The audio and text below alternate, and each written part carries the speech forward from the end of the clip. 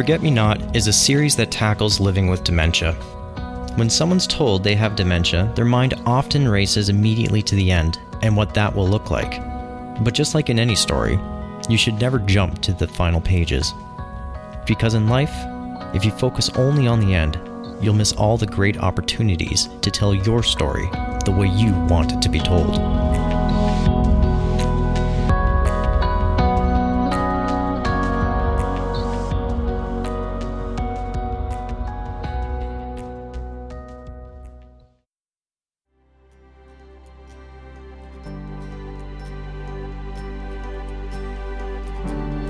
If you fail to prepare, you're preparing to fail.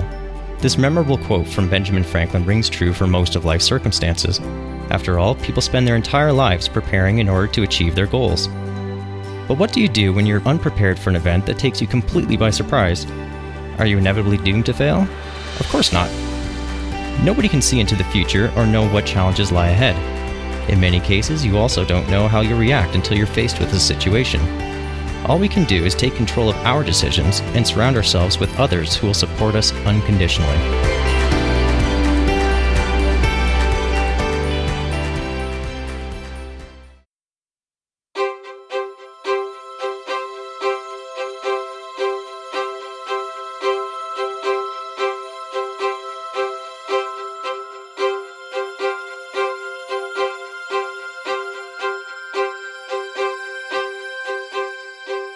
Hi, I'm Tom Wellner, President and CEO of Revera, and we're proud to bring you this podcast. Revera believes in the importance of creating a world that allows older adults to live life to the fullest. Revera supports older adults and celebrates their contributions to our society. We believe it's critical to be innovative, which is why we're the first company in the Canadian senior living sector to appoint a Chief Medical Officer and a Chief Elder Officer. Together, we're improving the aging experience and changing the way we think about growing older.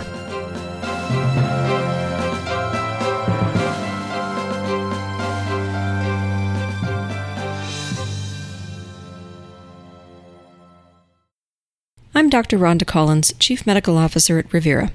Throughout my medical practice, I've had the pleasure and responsibility of treating my patients.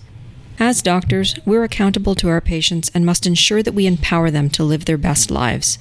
Today, I'm pleased to be speaking with Mary Beth Whiten. She's the co-chair of Dementia Advocacy Canada and the chair of the Ontario Dementia Advisory Group.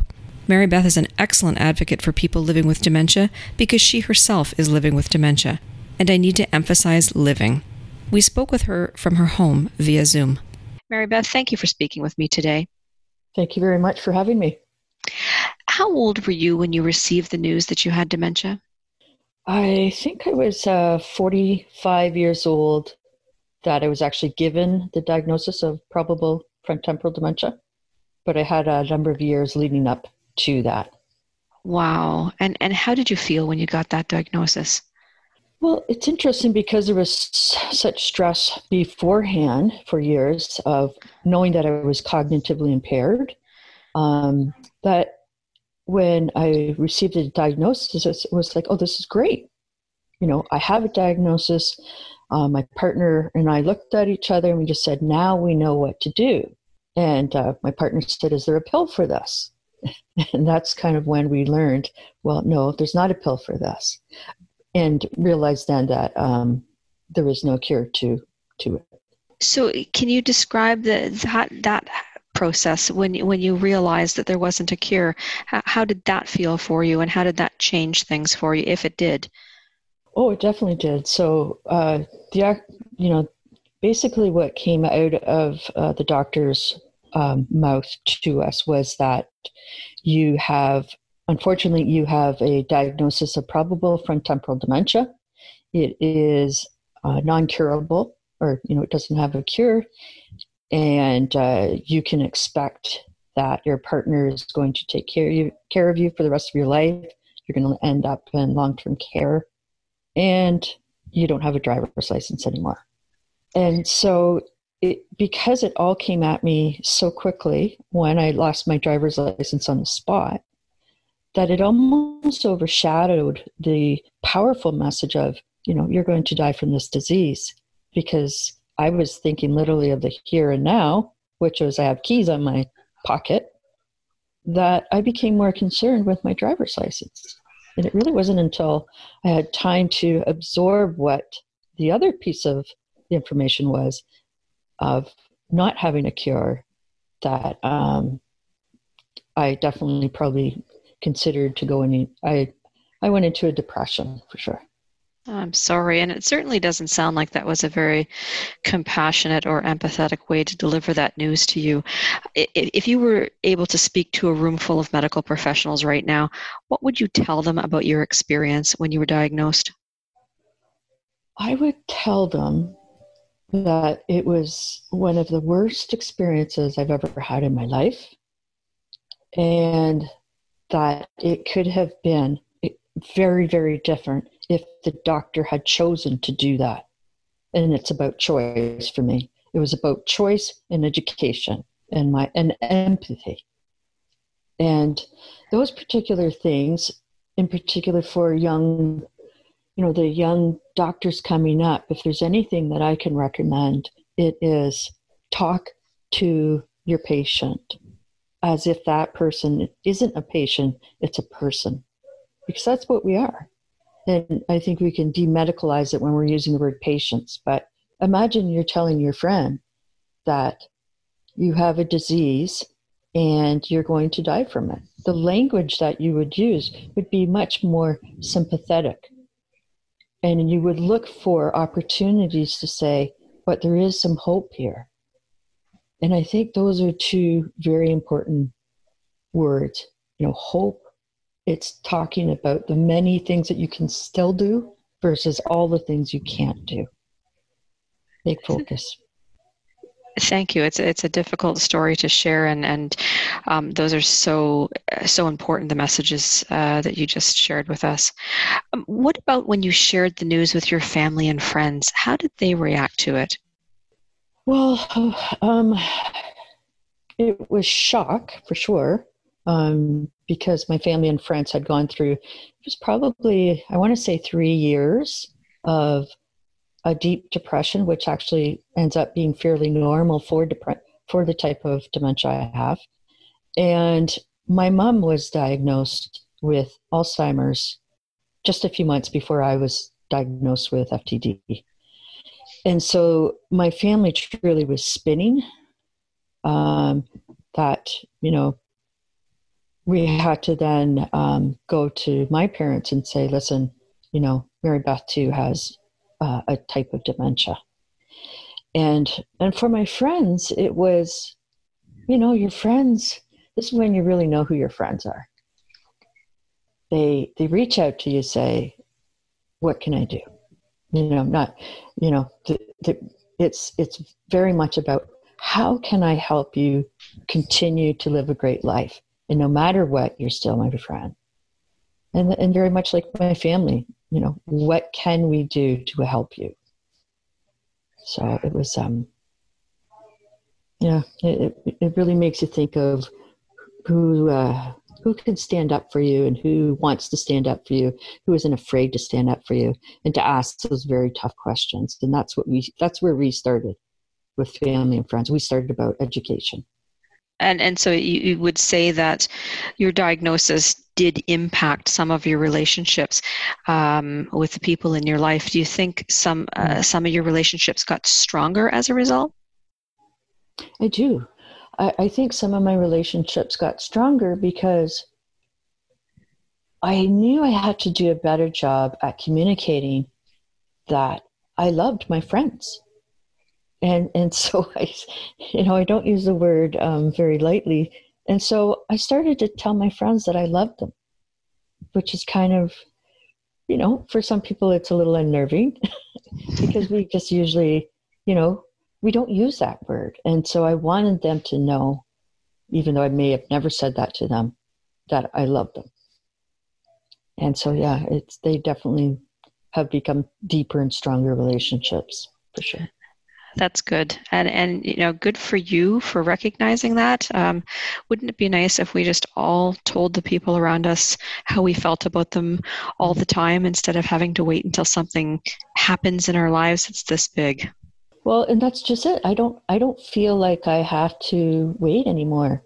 And so when I say goodbye and give people a hug, which again, I'm more physical in that respect. I didn't used to be like that.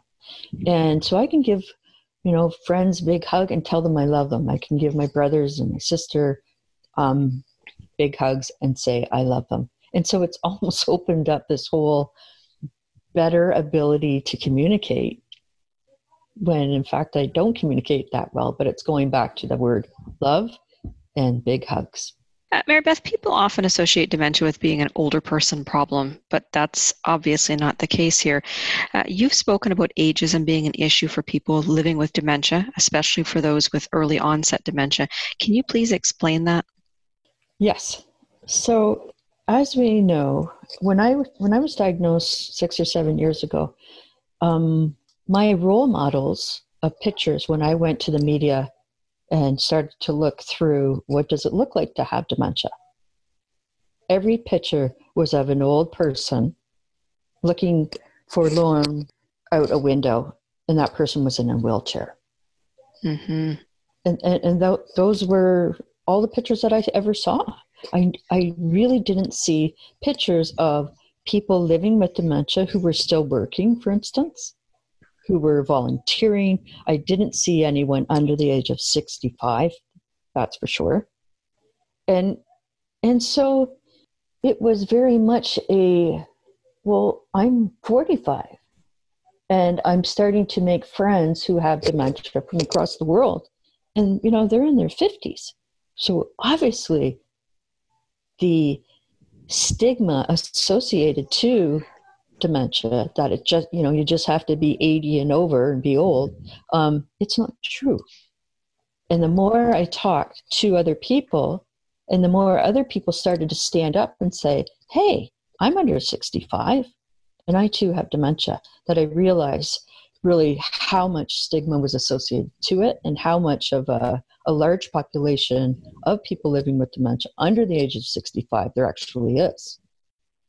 And that, you mentioned the word stigma. The purpose of this podcast is to challenge stigma surrounding dementia. So you've mentioned one thing, and that is that it's an older person's disease. Are there any other types of stigmas you've encountered, and how would you educate people around living with dementia? Well, there's lots of different types of stigma that are associated to dementia. When we say the word dementia, there's a stigma that the person has Alzheimer's disease. And what it doesn't do, that stigma, is recognize that there's over 100 other dementias that someone may have. And so by doing that, what it enables people to do is stigmatize you according to the Alzheimer's symptoms. So for instance, someone will make an assumption that if I say I have dementia, that I can't draw a clock on the paper, which is an indicator of Alzheimer's if you can't do that, whereas I can. And by the way, that affects a lot of the tests that are written in stigmatized language as well. There's the stigma that, you must not be able to be very useful to your family around the house. Whereas in fact, it's allowed me to kind of do the things that I want to do around the house. So for instance, I get to do more gardening, and there is, we do things a little bit differently around the house. So there's this stigma that I can't take care of my family still, whereas I can, but in a different way. There's the stigma around, I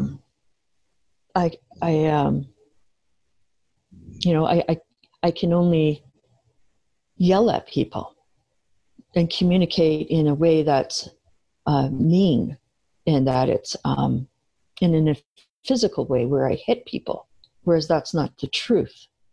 The stigma is that when we understand how people with dementia can communicate and how other people play into that, then that stigma will eventually start to disappear. I don't know about eventually, it's got a long way there, but so can I communicate my love for family? Yes. Can I, can I show how frustrated I am only in a way that's detrimental? No. There's many ways that I show that, I'm hurt or I'm mad, for instance. So that whole language and physical stigma. There's a stigma that I have to take medication. And there's a stigma that, I should be locked up in a ward, a long-term care ward. There's stigma that says I'm not going to be a very good researcher, for instance, in an academia field, whereas actually I can be a very good researcher. We do things just a little bit differently. There's stigma that I can't write when actually I can, but it might just look a little bit different. I might have to use different tools in order to do so. So almost really every major component of your life, it feels like is stigmatized. It's what you do with it. You can accept the stigma, or you can say, I don't accept the stigma, and really focus in on how to counteract that stigma and the issues that it causes. That's a lot. Thank you so much for sharing all of that, because I think generally people think about some of the, memory loss, but they don't think of all of those very valuable points that you just brought up. Keeping in mind that our audience may not be all that familiar with frontotemporal dementia and how it presents, and that memory is often fairly well preserved in the beginning. Are you having issues with your memory at this point? Are there things that you're remembering better than others? I've been very fortunate. So with frontotemporal dementia, it affects your lobes up and above your ears, and then in the front part of your brain. And what happens there is that, as you mentioned, it doesn't affect my memory as quickly. Over the last, I would say, probably 3 months, my memory is definitely declining in what I'm remembering. For the most part, I can remember things that happened many years ago. Those long-term memories are still quite strong. It's the things that happen just yesterday. It's things that happened today that I'm struggling with. And so I can present very well, as, looks like I can black talk, chew gum all at the same time, and things are fine. But where I'm struggling with, I'm very busy as an advocate. I have a lot of meetings and my schedule is very, very busy. And so this is where we're really seeing the impact of my changing ability to remember. I'm thinking that I need to be at a meeting and I'm not. I'm making mistakes in my calendar now. And so that really affects you, because that's the here and now. For the sake of our audience who, again, may not understand that there are definitely differences between frontotemporal and Alzheimer's, for instance, where, as you know, Alzheimer's affects short-term memory. Generally, it's the first symptom is the short-term memory. Could you speak a little bit to what you noticed first? Sure. So for me, and I didn't notice it. It was my partner Don that, as we started going through things, noticed it. I have I would say the inability to understand finances, like really understand finances. And so I was making huge financial decisions and by myself, and they were, I basically spent our savings without my partner's knowledge. And so that decision making really is affected in FTD. What's a good decision? And with frontotemporal, many people, like myself, make these crazy decisions to do with finances that puts their family in crisis immediately. And so those are the types of things that we're dealing with versus, I can't remember what I did today. We're dealing literally with, what do you mean you just spent all our savings? So very different type of a diagnosis as well. And so we started to say these things to our many doctors that looked at me, and there was many of them. I think I ended up with about 12 different diagnoses. And so all those different symptoms, well, you can't have dementia, you're too young. And that, we heard that from every doctor. And so those symptoms that I was showing that differs from Alzheimer's, including the ability to understand complex information, which I needed to do for my job. I just wasn't understanding my job anymore. I wasn't having the ability to, I led a team of people, and I couldn't really remember the long-term goals or the short-term goals that we had discussed. And it was starting to show in my emotions. I became easily very, very frustrated with people. I expected certain things, and if that didn't happen, they were going to get an earful. Whereas that is a very different person from what I had normally been. So we were not, we were being told, my partner was being told that people at work were going, something's going on with Mary Beth. So those are some of the big ones that versus, again, the Alzheimer's that affected me. And it has to be frustrating to know that something is going on and not be able to get an answer. Oh, I can't even tell you how frustrating it was. So I was put on long-term leave from work by my local doctor, who was an excellent doctor. He knew there was something wrong. He didn't have the ability to pinpoint it.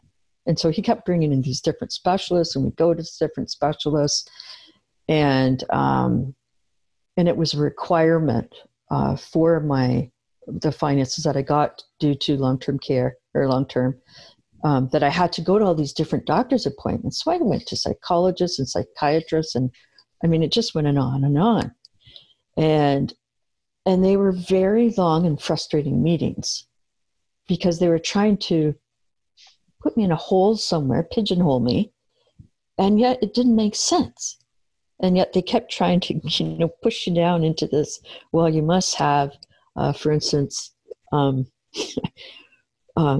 we had marital problems. That's what one of the psychiatrists said to myself and Don, that I had marital problems. And I was like, what? There's nothing wrong with our marriage. Well, there must be. You're making up stories is really kind of what the person was saying. I was making up stories so that my partner felt sorry for me. That was one psychiatrist appointment. Sounds horrible. It sounds really horrible. And I hope that every one of my physician colleagues hears this podcast and recognizes how many things went wrong with this scenario. I'm so sorry. So what are some of the tools or strategies you use to continue to be independent, to continue to thrive as you have? I was very fortunate. My family was very fortunate in that when I was diagnosed, it was eventually I came to okay, now I know what I have. Now I need to start back to living. I'd been in a depression for years, and I was really tired of being depressed. I wanted to get out and make changes. And so I met with the Murray Alzheimer's Research and Education partnership or program out of the University of Waterloo. And they've been in the business now for 20 years for working with people living with dementia. And it's not on, these are all the things you can't do. They work with people on, these are all the things you can do. And it was the first really advocacy group that I met. And they produced, just started producing a guide called Bias Forest Guides. And it gave me so much hope. And I just thought, that's it. That's what I'm going to do. I'm going to be an advocate. And it was truly because of this organization that, has led my way over the past 7 years to really pushing Canadian society and international society and local society and saying, you need to challenge your own personal stigmas as a doctor. What do you believe as a cultural stigma, for instance, for yourself, versus really talking to your patient? And I forgot your question, so I think I'm rattling, but it ignited a fire in me, I think I can say. And that was the beginning of advocacy, and that was the beginning of telling myself and showing myself that I can still be a very successful citizen and a successful friend and a warm and loving, family member. What other goals? What other goals for the future? What do you want to do in the next several years? One of the early goals, I have to say I accomplished it. So, about 6 years ago, Canada did not have a national dementia strategy plan. And so myself, with many other people across Canada, said we need to have one. And, all of the effort that it took for us to make that happen. Well, I'm part of the federal ministerial advisory group. And I don't think it gets much better than that to be able to help, the federal minister of health provide advice to her for what a national dementia implementation plan will now look like.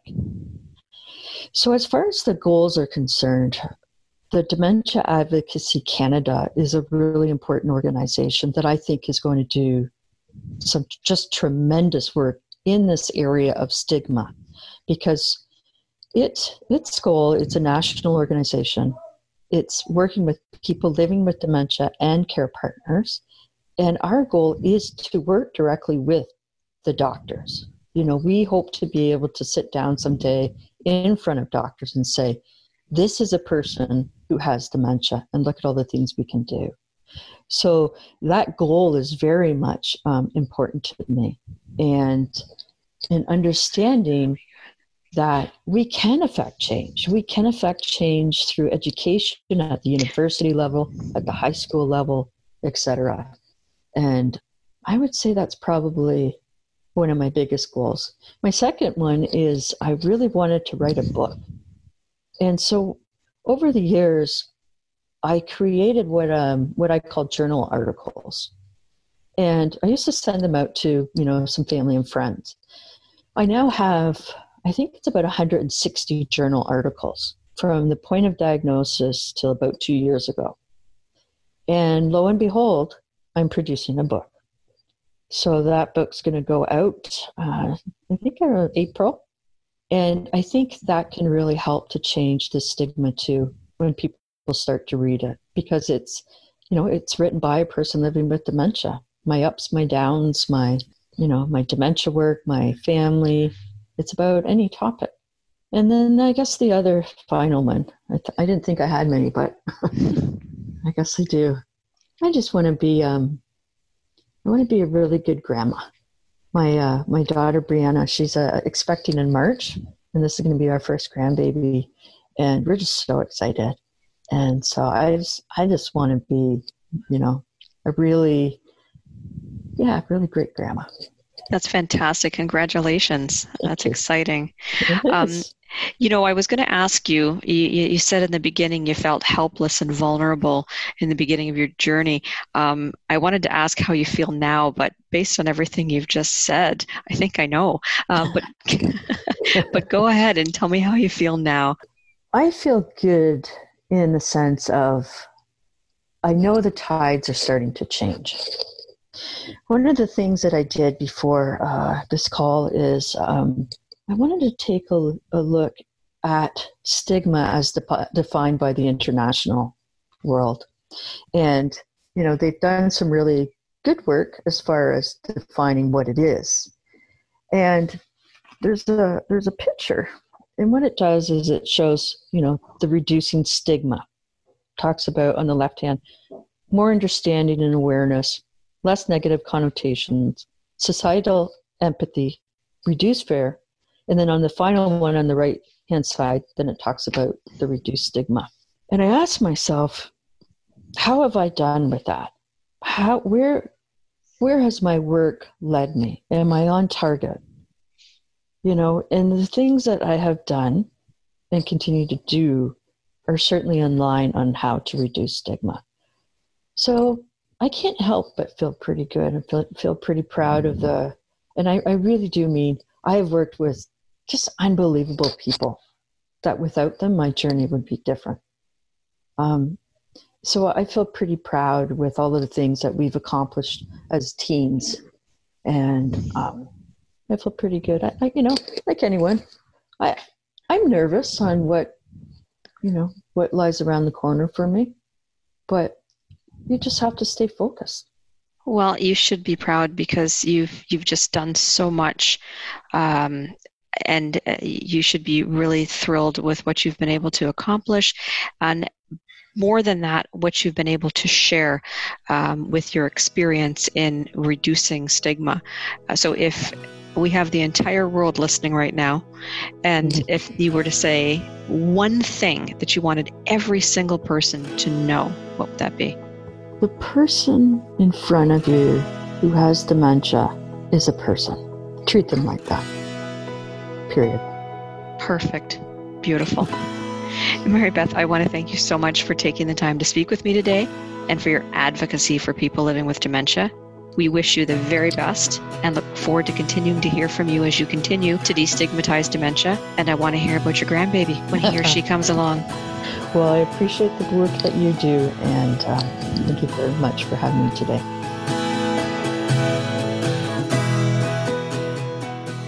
One of the most rewarding aspects of being a physician is the privilege of being a part of my patients' lives through a variety of challenges and triumphs. Not every diagnosis I give is one that a patient wants to hear, but I'm often amazed at the way bad news can become a catalyst for inspiring a positive response. Some people use life-changing news as an opportunity to take control of their lives and live the life they want. I find this truly inspiring. After we signed off with Mary Beth, she had one more point she wanted to leave the listeners with. One of the things that as we were leading up to try and get my diagnosis and the many doctors that we were talking to, obviously Dawn and I were scared at this point. I mean, it had been years and no one seemed to know what was going on. One of the doctors said to Dawn and I, after a long, grueling conversation, he said, "You better hope it's not dementia, because if it is, it's game over." And that was my diagnosis. And so I walked into a diagnosis thinking, it's game over. I can't imagine talking to anyone like that. I really want to suggest also to doctors and to anyone listening about being an advocate for yourself. You know, if you are working with a person living with dementia and a care partner, talk to them about advocating. And advocating for yourself simply means standing up for themselves and saying, this is what I want, this is what I need, and this is how it should come.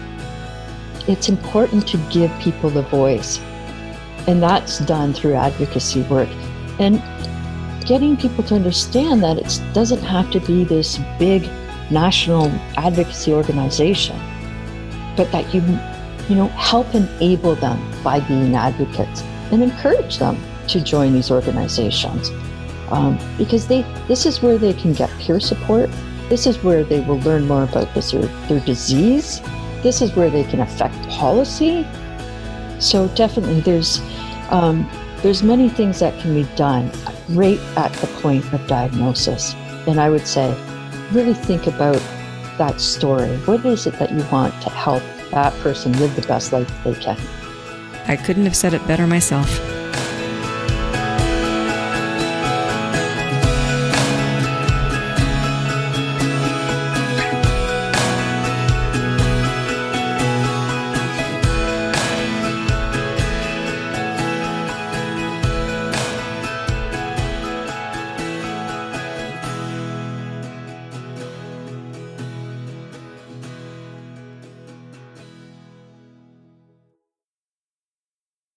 On the next episode of Forget Me Not, the first step is to help them to understand they're not alone on this journey and to support them in getting the opportunity to build some circles of support.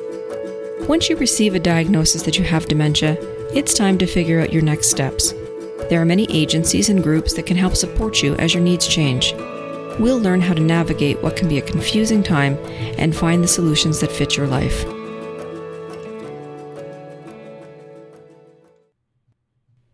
Forget Me Not is brought to you by Revera. It's produced, written, and edited by Aaron Rathbone. We want to give a special thanks to Mary Beth Whiten for speaking with us today. If you'd like to learn more about Mary Beth, you can follow her on Twitter @MaryBethWhiten. Thanks for listening, and we'll see you next time on Forget Me Not.